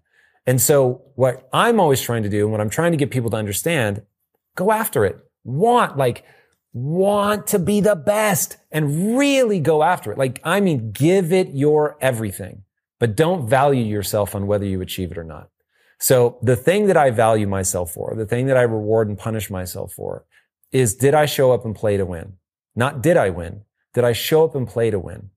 And since I show up and play to win almost every day, not every day, every now and then I'm off my game, but I play to win, man. And I'm tracking myself from the moment I wake up to the moment I go to bed. And if I'm like, yo, you played to win today, and by the way, I had a good time doing it, I love that shit, then I'm good. But as somebody who has succeeded and failed many times, I learned very early to reward myself for the pursuit and not for the accomplishment. So you're extremely self-aware, and I feel like that's something really hard to teach, but how would you go about helping someone become more self-aware of what's right for them? Dude, I love this question. So the way to get more self-aware has become an obsession for me, because I'm trying to become more self-aware in myself. So those moments where you break through and you're like, oh, wow, I didn't even realize that was a part of my personality. That was, this is water, right? It's so ubiquitous in my life. I don't even realize it as a choice or a way that I view the world. It was completely invisible to me. And then someone will say something and you finally go, whoa, I can see me now from your perspective. And I realize that is what self-awareness is. You can finally see yourself the way other people see you. There is no more water. There is only the awareness that, oh, I'm constantly wet. So I've started thinking, okay, how is it that I do that? How do I, and look, I am blind still, and it horrifies me every time I have an awareness. I'm like, oh my God, I got to this age and I never realized that about myself. It was a little unnerving. But I've become aware of so many different things that it comes back to tying a revelation to a bodily sensation. So what I try to do is realize what I am feeling at any one time and then be honest about why I am feeling it and being able to track that down.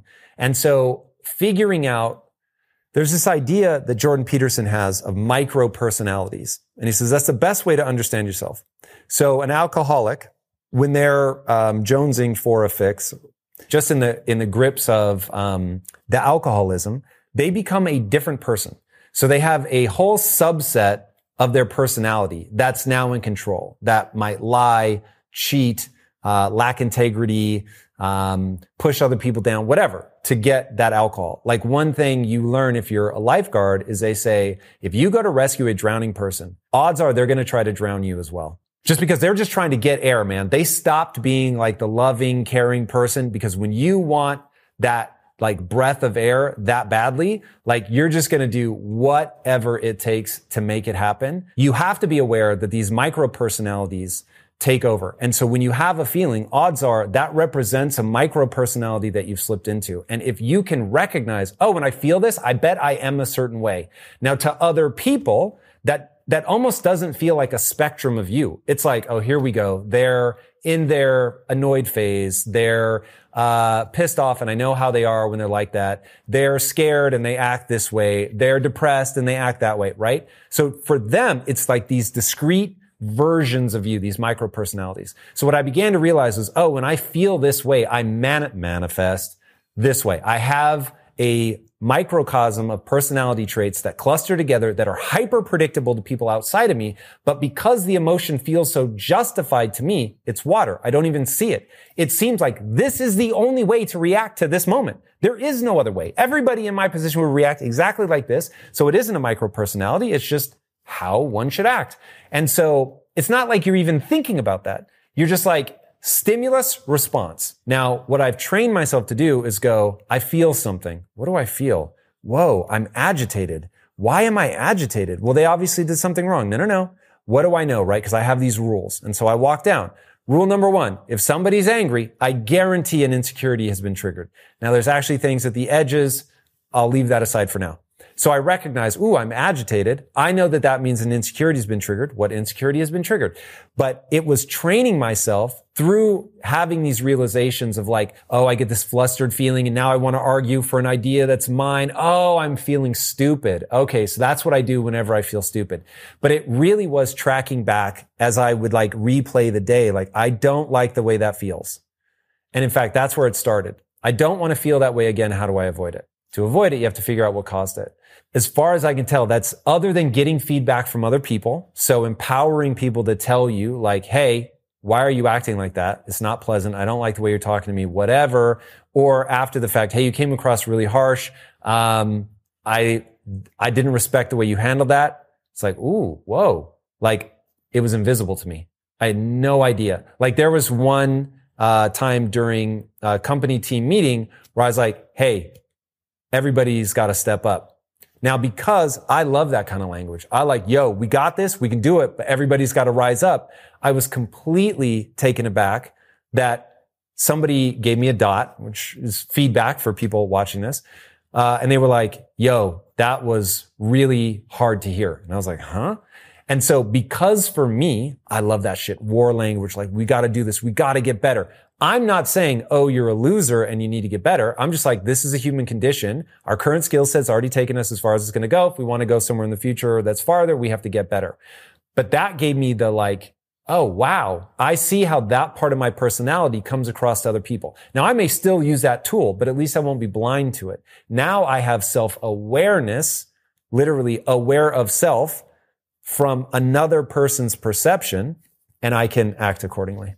And then a last question on this is, being able to see yourself from a different perspective. Are the things that either trigger you or whatever caused by some sort of like some experience in your childhood that is a pattern that you exhibit, which causes these emotions in other people? I think it's inevitable that you are shaped by everything that happens to you in your life, and you formulate responses and you repeat those responses. They get hardwired in your brain. And so you act a very predictable way in a given set of circumstances. But I personally can't track back, oh, this is because of that thing that happened. For me, there's precious few things like that. So it's more about the personality and how your personality is just you. But then if you see it from a different personality type, it'll seem, that's how you'll understand more about yourself. What caused that, or how I end up taking in the information about what I'm like to other people? A little bit of both. So the way that we become who we are, you're 50% hardwired, your personality, and you're 50% malleable, your response to all the different things that happen to you, and your ability to unwind some of that.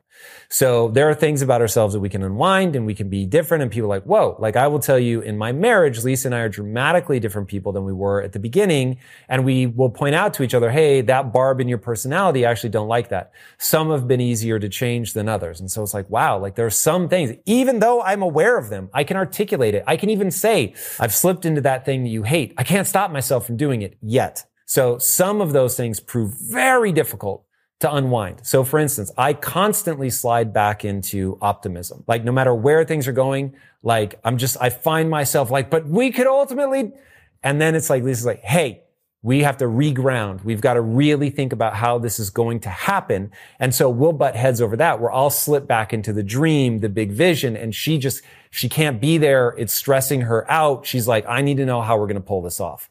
And so not doing that is very hard. Now, you can get better, you can train yourself. Okay, so that's part one. Nature and nurture, they collide. I think it was Lisa Feldman Barrett that said, we have a nature that requires nurture. So they are so intertwined, it's almost pointless to try to tease out like what half is what. Just there's a process to run for change that is outside the scope of this answer. Every time that you get to something you want to change, run the process. If you do that diligently for 3 years and you're still having a hard time making a change, odds are you've hit close to bedrock of the 50% that's unchangeable. Okay, so the other part, how do I peg my sense of self-awareness? This really comes down to, there's only so many personality types, right? So let's ballpark it. Let's say there's 50-ish types of people that you're going to meet. Of course, you can boil it down to like the 5 types or whatever, but it feels more nuanced in reality. It's not like everybody you meet, you're like, oh, you're this, you're that, you're that. And there's only 5. Like people definitely feel like shades and blends of those big 5 traits. So let's just call it 5 sort of 50 big buckets that you're going to encounter different people. It's like, oh, okay, I'm beginning to understand how when I act that way, how that kind of person sees me. That's really useful. Now, as you begin to collect that data, you're going to drive yourself crazy, constantly trying to be the way that that person is going to be able to respond to you.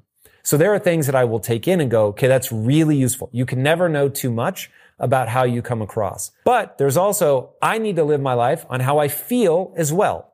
So if I'm going to go into battle, even though my battles are always business, if I'm going to go into battle, I'm going to call it battle because that resonates with me. Now, if that doesn't resonate with other people, in some circumstances, I'm going to make sure that I speak in a way that is understood by more people. And other times I'm going to be like, I need to feel a certain way to perform the way that I want to perform. And I'm going to go in with all of my language and all of that. The key is to just be aware of it so that you grab a tool when it's useful. So for instance, I try never to be out of control of my anger. I won't say that it doesn't happen, but damn, is it rare. So I was recently on a call with lawyers and I realized anger is the only thing that's going to move this forward. And so I had to display very controlled, trust me, I wasn't a raging lunatic, but I had to display a very controlled anger to let them know, hey, this is what we're doing, was bringing the opposing sides together. And so I had to make sure that the intensity of a given point was communicated through emotion. So I need to know, cool. This feeling that I'm getting of being really annoyed, really frustrated, and wanting to punch through my computer, it's like, okay, some insecurity has been triggered. What insecurity? That I'm not going to be able to achieve what I want to achieve in the business. That's going to stop me from achieving my goals. If I don't achieve my goals, as much as I know better than to build my self-esteem around the accomplishment, I'm still highly invested in the accomplishment. So cool. I know why I'm feeling it. Am I going to display it? That becomes the question. Is it useful in this moment? So for instance, I was in a near rage that entire call. It lasted 2.5 hours. But how many minutes of that call would anybody on the call know that I was that annoyed? 7? So it's like, You have to have the awareness to turn it into a tool, and then you have to have the control of your emotions to wield the tool appropriately. One thing that people do not understand is that you can literally change the way that you think. You can rewire your brain and develop a mindset that can lead you to achieving whatever it is that you set your mind to and are willing to pay the price to actually achieve. But the question is how? If you want to be successful, mindset is everything. The reason that mindset is so important is at the end of the day, only execution matters. So if you have big dreams, if you have goals, something that you're trying to accomplish in your life, you're going to have to execute against that. So why do I say that mindset is so important in that scenario? The reason is that ultimately to achieve the things you want to achieve, I can promise you when you start out, you're not good enough yet to achieve that, and or you don't have the right plan. And so the way to refine the plan to actually do the thing that you want to accomplish, you're going to have to run through what I call the physics of progress. The physics of progress are very simple. They require you to have a hypothesis, which is simply your best guess. This is what I think I have to do to achieve my goals. Then you're going to turn that into something you can do. You're going to do that thing. It's going to fail to some degree. That's just the way it works. But failure is the most information-rich data stream on planet Earth. But to accurately assess the data and figure out what it's telling you about why you failed to some extent or why it was more inefficient than it needs to be, you have to be willing to stare nakedly at your own inadequacies, take responsibility for the outcome, not make it somebody else's fault or the economy's fault or whatever, any external force. If you're making it an external problem, you're never going to be able to learn the lesson you need to learn in order to improve your behavior so that you can then execute better and make more progress. That really is it. That's the physics of progress. Hypothesis. Turn it into something actionable. Run that action. Learn from the partial failure. Get a little bit smarter. Come up with a new hypothesis that is more informed. Turn it into something actionable. Run that. It will fail again to some degree. Figure out why by lowering your defenses, having a growth mindset, making sure that you are able to take on the responsibility. Now, why is that a mindset question? Why can't you just run that equation if it really is that simple? The answer is you have in your brain something called the psychological immune system. This is something given to you by millions of years of evolution. We should all be extremely grateful for it. And the psychological immune system's job is to make sure that you don't commit suicide.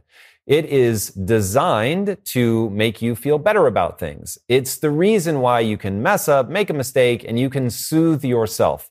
Now, the problem is that the goal of the psychological immune system is not for you to achieve your goals. It's simply to make sure that you feel good enough about yourself that you can keep moving through life.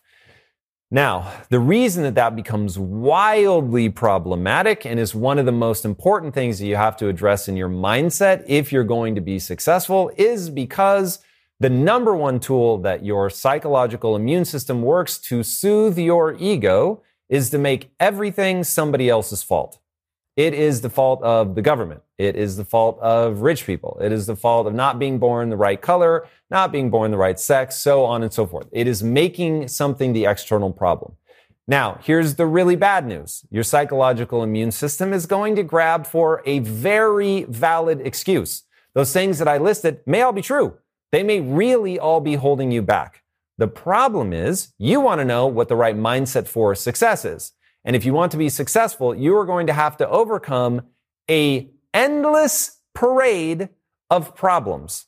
And to overcome the endless parade of problems, you have to have a way to take responsibility for what you can do differently to overcome those problems. Instead of being annoyed, instead of shutting down, instead of just pointing the finger, you want to adapt your behavior. It sucks that the second law of thermodynamics is that all things move towards chaos. It sucks that humans are so complicated and so weird that we don't just lift each other and love each other, which we do and is amazing. We tear each other down. We kill each other. Man, read history books. It will terrify you about how brutal humans can be. It is crazy how many different times and places throughout history we have just slaughtered people in mass numbers in the most horrifying way that you can possibly imagine. So if humans can slide all the way to that level of depraved madness, and we know that everything moves towards chaos, how do we bring the massive amount of order that we have to bring to the world so that we can march everlong towards success and actually achieve it? The only way to overcome chaos, the only way to overcome entropy, which is the fancy name for chaos, is to pour energy into the system. So you have to constantly pour energy into your own life to make sure that you're making progress to your goals if you're going to eventually achieve success. And the only way that you're going to be able to do that is to have a growth mindset. Now, really simply, a growth mindset is that you believe that your talent and intelligence are not fixed traits, that you can get better at something as you put time and energy into getting better at that thing. It's what I call the only belief that matters. The only belief that matters is that by applying time and energy into something, you will actually get better at it. Now, once you believe that, everything in your life downstream of that gets better because now you know, oh, I messed up at this thing. I suck at that thing. The world is trying to stop me from doing that thing. The world is effective at stopping me from doing that thing. Oh, word? All I need to do is go and get better and I can outperform people. As Kobe Bryant said, and this has become my favorite quote in the world, boos don't block dunks. Now, what did he mean by that? He meant that no matter what, you can get so good that people can't stop you. People were paid millions of dollars to stop Kobe Bryant from scoring points, and yet he scored 81 points in a single game just by getting better than other people. Getting better than other people requires you to have a growth mindset. That's the growth part. You're going to get better so that when you fail, and you will fail over and over and over and over and over and over and over again, and it's going to be embarrassing and it's going to hurt and all that, but when you fail, if you believe, oh, failing means that I'm a failure because my talent and intelligence are fixed traits, there's nothing I can do to get better, you will stop. Why wouldn't you? It's the only thing that makes sense. But if, on the other hand, you believe that, oh, I can get better at this. I'm not good enough yet, but I can get good enough by applying time and energy into getting better. So now you'll apply that time and energy because you believe that it will yield the outcome that you want. And that is why it is so critical to get your mind right so that you can run that loop of the physics of progress. Because watch how it breaks down if you don't have a growth mindset. I have a hypothesis. Hey, this is what I need to do. I'm going to try this thing. I tried it. Oh my God, I failed. It's embarrassing. I'm hurt. Emotionally, people are making fun of me. My parents are telling me, I told you so. Oh my God, I don't want to keep going. And by the way, this is making me really feel badly about myself. So now I'm going to stew over it. I'm going to think about this all the time. Why did I fail, man? I'm cool. I didn't do anything wrong. Oh, I failed because the world sucks. The world's against me. All the reasons that people make up, not even make up, all the very valid reasons that you were stopped. If you have a fixed mindset, you're going to tell yourself that. You're going to take those excuses because they make you feel better about yourself. And in that moment of emotional crisis that happens every time we fail, you're going to reach for whatever makes you feel better. If, on the other hand, you have a growth mindset, when you hit that moment, you're going to be like, okay, cool. I need to get better at this. I'm going to have to transform my potential into usable skill set and then execute against that. Then you can reformulate your hypothesis, come up with a better action to do, run that, and even though it will fail again to some extent, you'll have made more progress. And when you iterate on that loop enough, just relentlessly getting better, trying new things, making incremental improvement, then you win. And that is the only path to success. Once you decide that you're going to really pursue success, you have to start asking yourself a fundamental question around the growth mindset. If getting a growth mindset is difficult, what is the opposite of that? The opposite of a growth mindset is a fixed mindset. Now, if a growth mindset is defined as, I believe that my talent and intelligence are malleable traits, meaning that I can actually get better at something, a fixed mindset is the opposite, that you're dealt a hand of cards genetically, and it just is what it is. And so your life is really about doing the best you can with the hand that you've been dealt, but there's nothing that you can do to improve. I want to aggressively debunk that myth. So the human animal, every species has to choose to either be born with all of the things you're going to need to do to go be that thing. So a cat is born with all the things that it needs to be a cat. A horse is born with all the things that it needs to be a horse, so on and so forth. And so that's why 20 minutes after being born, a horse can do all of the things that that horse is going to do. It's up, it's walking around, it can run, all of that. Imagine humans getting up and running around 20 minutes after being born. We would lose our minds. We'd freak out. What is going on? That is a child unlike any other child in all of human history, because we have the ability to adapt. And so we chose a very different strategy. So all animals bifurcate between those two things. The vast majority come with almost all or all of things pre-programmed. They just do it instinctively. You don't have to be taught. Now, of course, there are going to be things at the margins, how to better hunt and what stream to go to and all that. So there's some amount of that is going to be learned in the wild, but they're going to be able to do most of the things, like the vast majority, 90+% of the things right after being born. Humans, on the other hand, can't even hold their own head up. They can't even hold their own head up for months. So we have taken a totally different path, which is the path of adaptation. Now, by choosing that path, we have become the most dominant predator the world has ever seen. So the question becomes, what is it about that setup that means that we need to leverage a growth mindset and completely debunks this idea of a fixed mindset? We know that humans, the average human, is designed to grow and get better. That's what we do. That's the evolutionary strategy that we've chosen. So if we know that the average human is designed to grow and get better, it becomes a question of, are you creating a frame of reference about how you view the world that gets you to take advantage of that? The reason that so many people peak in their teenage years and they don't continue to get better is they have a fixed mindset. So what ends up happening is they go and they try out for basketball, to use my own example, since this was something I struggled with. And I was so unbelievably bad at basketball, it never occurred to me that if I actually worked at practice, that I would get better. So since I was so embarrassed by my lack of talent in basketball, I was always trying to hide on the bench. I didn't want people to pass me the ball. If they passed me the ball, I would panic. I was never thinking about, oh, how do I get better? Like go home, practice dribbling, practice shooting. That didn't even occur to me. I was just like, I'm bad at this thing. I'm never going to get good at this thing. And so I just didn't try. And it was all about hiding. If I had realized, wait a second, the average human is actually designed to get better. Now, it is very important to note that we are not blank slates. So if LeBron James and I had grown up together, done all the same things. I dribbled the ball just as many times as he did. I had the same coaches as he did. I shot as many free throws, practiced step for step in the way that he did. Odds are I'm never going to get as good as he's going to get. He's much taller than I am. He is far more explosive and athletic. He may have a mind that is way better suited to tracking the different things you have to do on the court, from reading the court, understanding the other players, moving his body, all of it. I don't know because I never pushed myself, but I'm going to guess that he's pretty elite from the part of us that is hardwired. Now, science seems to indicate that we are roughly 50% hardwired and 50% malleable. So the odds of me becoming the next LeBron James at basketball is vanishingly slim, though admittedly, I never tried at the peak of my physical prowess, so I can't rule it out. But I am going to say that that doesn't strike me as the right use of my time and energy. But once you realize that a growth mindset is real, you realize that you can get, let's just call it 100 times better at anything.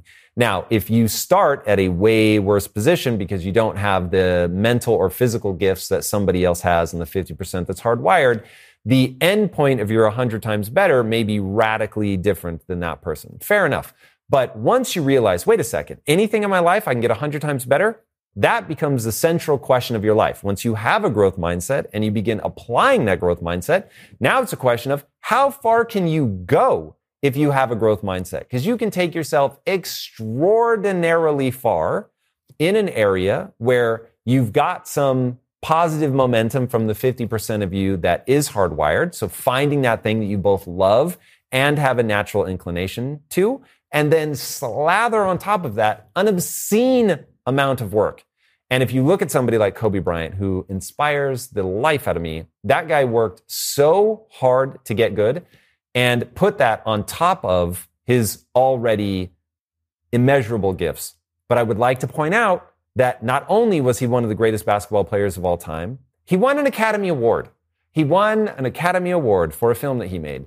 So not only was he able to dominate in a sport that you could say arguably he had some really natural talents, I doubt that he also had an equal amount of talent on the filmmaking side, and that, hearing him talk about it, he went out and found the greatest minds in filmmaking and learned from them, worked with them to create something that really was a breathtaking masterpiece. And so understanding that if you 100x your abilities in an area, it will be such a meaningful transformation in your life that your life in that area will be unrecognizable on the other side of that energy and effort. And that ultimately is the difference between a fixed mindset and a growth mindset, because a person with a fixed mindset may have had not only the same 50% as somebody who goes on to be very successful, the hardwired 50%, they might be ahead. And this is why when you have people that outwork somebody that has more natural talent than them, they end up going farther. Now, of course, the person that has both the natural talent and the insane work ethic is going to go farther than the person without the natural talent and only the insane work ethic. But since, let me spoiler alert on the human existence, most people quit. Most people give up. Life is going to batter you about. There's going to be so much difficulty in your life. There's going to be failure, pain, suffering, emotional trauma, embarrassment, all of that. Just it chips away at the average person because they aren't relentlessly focused on a growth mindset, and they're building their self-esteem around being right, better, faster, stronger. If, on the other hand, they would focus on the growth mindset, they would realize that they can get better, and they put all of their energy and effort into creating that frame of reference so that they're viewing the world in a way that is optimistic and encouraging them to go in and put that energy and effort into something. Now, because they're seeing that incremental improvement, when the world is knocking them about, they realize, oh, I can get better at this. I can outperform more people. And so they're going to be more resilient, and they're not going to be as easy to shut down. They're not going to be as easy to break. And so the people that I have found that are the most resilient in life, they have the most intensely developed growth mindset. And that's part of the key. You really do have to develop a growth mindset. While some people pretty early on realize like, oh, when I encounter something difficult, I don't have to back down or give in. I can actually push myself, grow, and get better. There's limits to that for most people. And so it really is something that even if you have the beginnings of a growth mindset, you want to make sure that you're sharpening that, and really proving to yourself just how much is possible.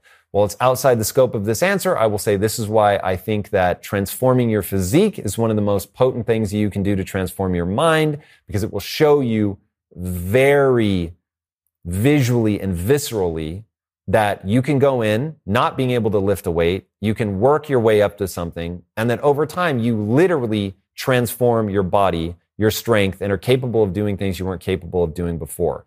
If you could see what's happening to your brain, I think far more people would push themselves into that zone because they would realize like, whoa, I'm really able to get more out of myself now than I was a year ago, 3 years ago, 5 years ago.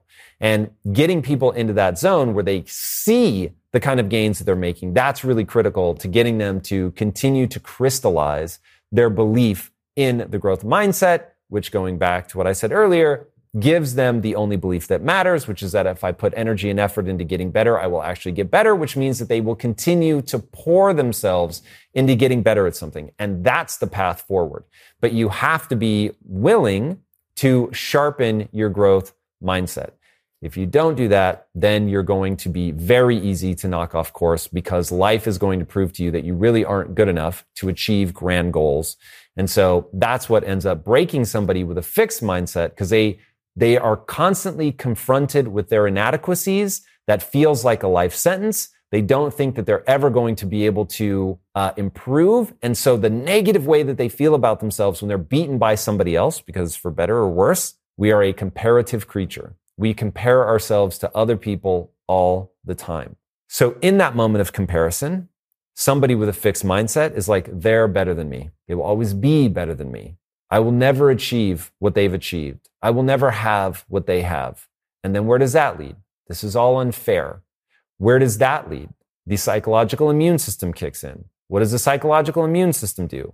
It presents you the external reasons why things are the way that they are, assures you that none of this is your fault, which means that you don't retain your power. You don't look at what you could be doing to make a change to get a better result. And remember, the psychological immune system is pointing out real things. It's pointing out valid excuses. But if you take those excuses and sit in that fixed mindset, you're not going to get where you want to go. And this is the thing I'm obsessed with in my life. Read a lot of internet comments, and I see over and over and over people looking at other people that are more successful than they are, and they meet it with vitriol. They are so angry. The system is broken. I'm not saying it's not, but that's what they're focused on. The system is broken. This person has scammed the world. Let's say that they have. Let's say that the system is broken and that person has scammed the world. How does that help you? How does that push you towards your goals? How does giving up and saying it's all so corrupt, we're never going to get anywhere? Think about the greatest people in history, the people that have just done insane things. My go-to is always Nelson Mandela. I cannot imagine, other than outright slavery, I cannot imagine a system more stacked against somebody than what happened to Nelson Mandela. He was put in prison and literally treated like a slave for 27 years, and yet came out of that and helped unite a country and move people forward. And so he had every excuse at his disposal as to why he couldn't make something of his life. And he becomes one of the most important people in modern history. Guys, don't grab excuses, not because they're not real, not because they're not valid. Don't grab excuses because it will stop you from achieving what you want to achieve in your life. The greatest walking among us are all the people that realize, yeah, these are valid. These are very real reasons why it's harder for me than somebody else. And this sucks, and I wish it wasn't so. But they deal with the world the way that it is, not the way they wish it were. And the way that the world is you can get better at anything if you have a growth mindset. You can 100x your abilities.